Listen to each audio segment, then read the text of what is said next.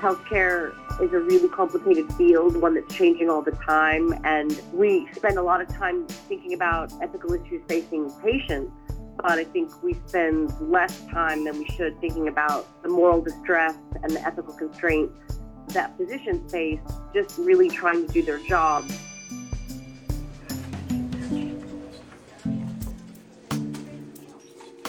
Welcome back to The Break Room. I am your host, Alexis Murray, and thank you for joining us for episode 13. A quick Google search of the Internet of Healthcare thing shows a different picture of healthcare than what we know today. Health IT Analytics defines this term as the interplay between bedside monitors, smartwatches and fitness trackers, implanted medical devices, and any other object that transmits or receives a signal containing data that must be accessed or stored somewhere else.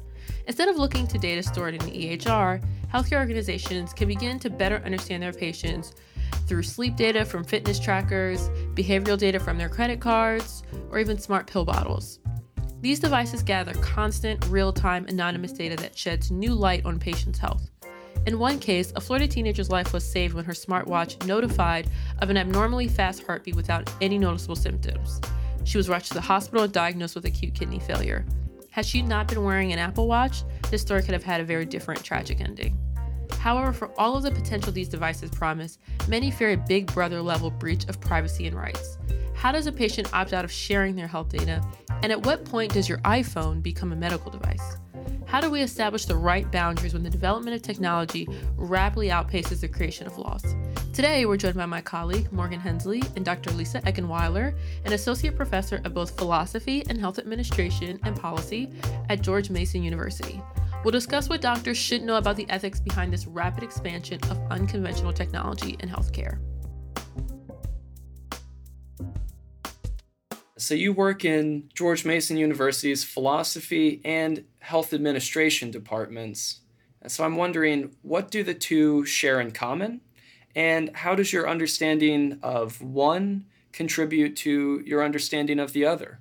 For me, this is exactly the kind of position that somebody working in health ethics, and that's the term I use because I think it's broader than bioethics, finds really interesting and compelling, because you use the resources of moral philosophy to help identify ethical issues, reason about those ethical issues, and then come to some judgment about what you ought to do and also how you ought to go about doing it in a whole array of domains in the health sciences, whether they're research domains or clinical care domains or public health or global health.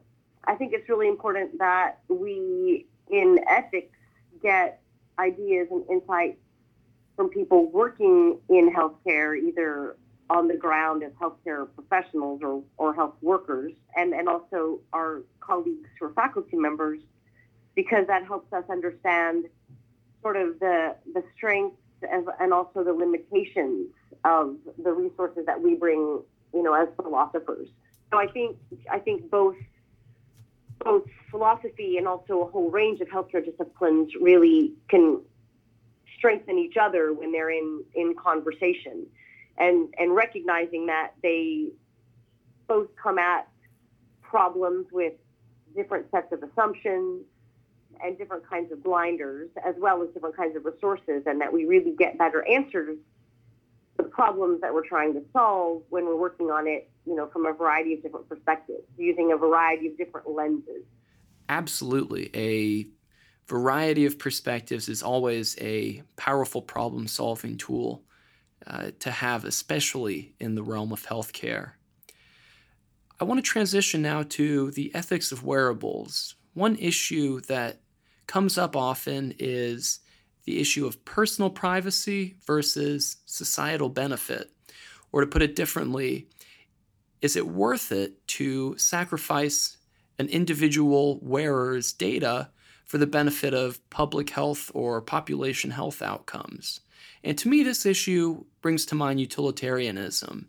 So could you please define utilitarianism for me and illustrate how that moral framework might apply to the ethics of wearables? So utilitarianism is the ethical theory that says that the right action is the one that produces the greatest good for the greatest number of people in kind of a nutshell. Sometimes people think about it as maximizing benefits, minimizing harms, the greatest good for the greatest number. I think people are generally probably more familiar with utilitarianism than with any other ethical theory. It's just so much part of our everyday thinking. So, the job of the utilitarian is to try to, think about what's the good outcome that you aspire toward, try to identify a range of different ways that you might achieve that outcome, and then try to think through what are the various benefits of pursuing the goal this way, and what are the various harms or risks of harm that would be generated if you were to follow a particular course of action. When it comes to wearables, my understanding is that the objective of their use is to benefit particular patients. So in other words, it's to maximize good outcomes for individual patients. So the good there, would be maximizing somebody's health, right? That's the utility. And probably we would think about that in terms of their long-term welfare interests. If we're thinking about evaluating the utility of something on the basis of whether it's good or bad for a particular person, then, you want to think about what benefits could be accrued from an individual patient wearing a wearable. So there's the kind of utility calculation that you would do for particular patients. And I would imagine, those are conversations that happen between physicians and their patients, when they're making decisions about whether to use these things.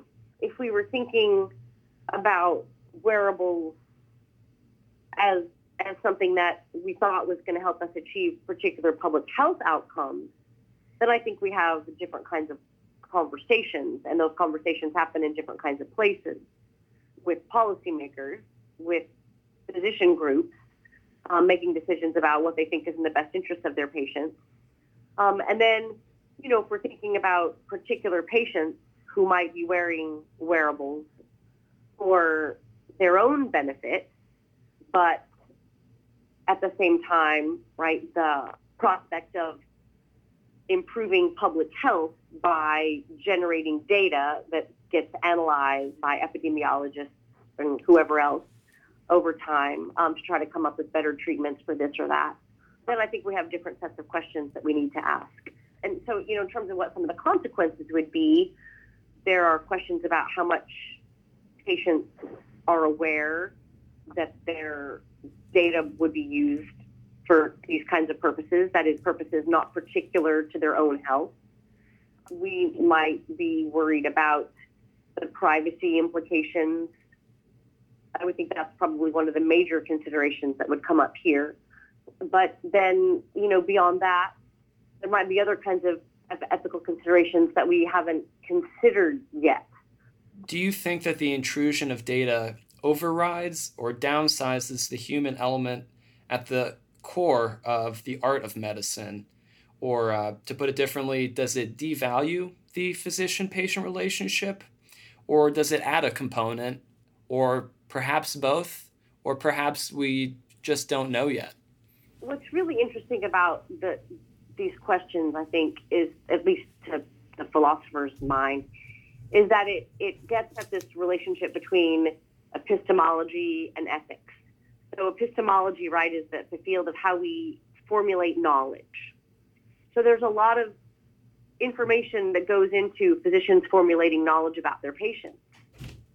There's everything they've studied in medical school. There's the diagnostic information that they get from blood tests and MRIs and wearables, right? And then there's the information that they get when they're in the room talking with and looking at their patients, touching them, right, as well. Ideally, you would synthesize all of those different sources of information and not really privilege one over the other, but make use of all of them to try to formulate knowledge. And there's really important knowledge that patients have that you will never get from any device. There was one word that stuck with me towards the end of what you were saying, and the word was worry. And I think there is a sense of worry in the same way, but a little bit different than having a more general anxiety about the future or technology. One of my worries with wearables is that You're starting to see a lot of employer health programs that reward or incentivize employees to wear a Fitbit to track their fitness, and in return, they're rewarded with something. My fear is that that will possibly turn into punishing people for negative health behaviors. So maybe what would you say to the ethics of that, and what maybe frameworks come into play when that becomes the case? For me, the thing that is especially interesting and troublesome about those kinds of programs where people get benefits from engaging in, so-called healthy behaviors, is that it's reductionist in that the whole behavioral model has been subjected to so much critique in the last several years because it suggests, it individualizes health. And yes, it's true. We have a certain amount of power over what we put in our mouths and what we do with our bodies to try to make them more fit. But the real action these days is in looking at societal determinants of health. It's not how often people go to the gym, or how many kale shakes they ingest, in a given week. It's about the stress of their workplace. It's how much time are they spending driving. It's those kinds of questions that I think, need to be getting our attention a lot more than what particular individuals are doing. I think part of what those kinds of incentive programs can do is they can obscure, again, social determinants of health. So who has time to go to the gym? Who has that kind of luxury? And who can afford healthier foods? Who can go to yoga classes? And there are serious economic inequities there. And so I think those kinds of programs risk perpetuating those inequities by rewarding the people who are doing the good things, but those people are already able to do those things, and then not giving other people who are thwarted, not by any fault of their own, from engaging in those kinds of behaviors. So for me, that's the worry about those kinds of programs, is that the wearables perpetuate this idea, or they have the potential to perpetuate this idea that individuals are responsible for their health to the exclusion of other kinds of, sources of good or bad health. So I think, in that context, there's reason to worry about them. I think one topic that I just touched on in the beginning was, and it's something you've investigated and written about with regards to research ethics, but I was wondering if you could just tell me a little bit about the concept of informed consent and how you would define it, and how with wearables that comes into play and creates a bit of a moral gray area. Sure. So informed consent is really best, I think, understood as informed voluntary consent. And just in terms of what its purpose is, I think it's important to start by saying that the reason we have informed voluntary consent is in order to respect and to try to promote as best we can patient autonomy. Three big pieces: information elements, voluntariness, and intentional authorization, right? So with the information elements, we're thinking about things like, why are we considering doing a particular intervention, or what's the purpose? So with wearables, ostensibly the main purpose would be to benefit particular patients. From there, we want to talk to people about what risks and benefits there might be from the intervention that we're considering for those people. So we want to disclose that information, and we also want to give people information about alternatives that are available. Now, in the context of wearables, as I said, the primary objective, it would seem, is to benefit patients, but we might also imagine other purposes for which wearables could be used, or in other words, other actors who are interested in gaining access to that data.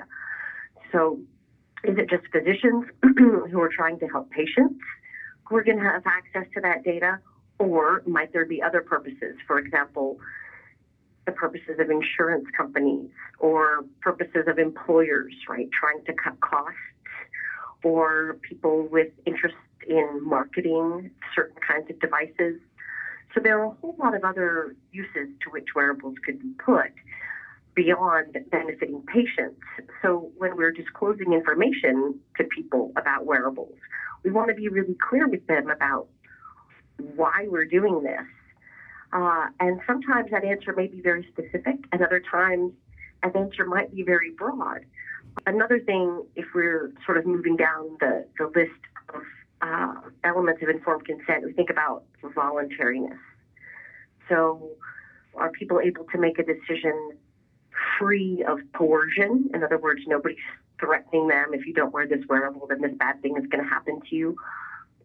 But also, are they able to make a decision free of what we call undue influence? And that's strong pressure that's exerted on people that leads them to make choices that they might not otherwise make, but for the pressure.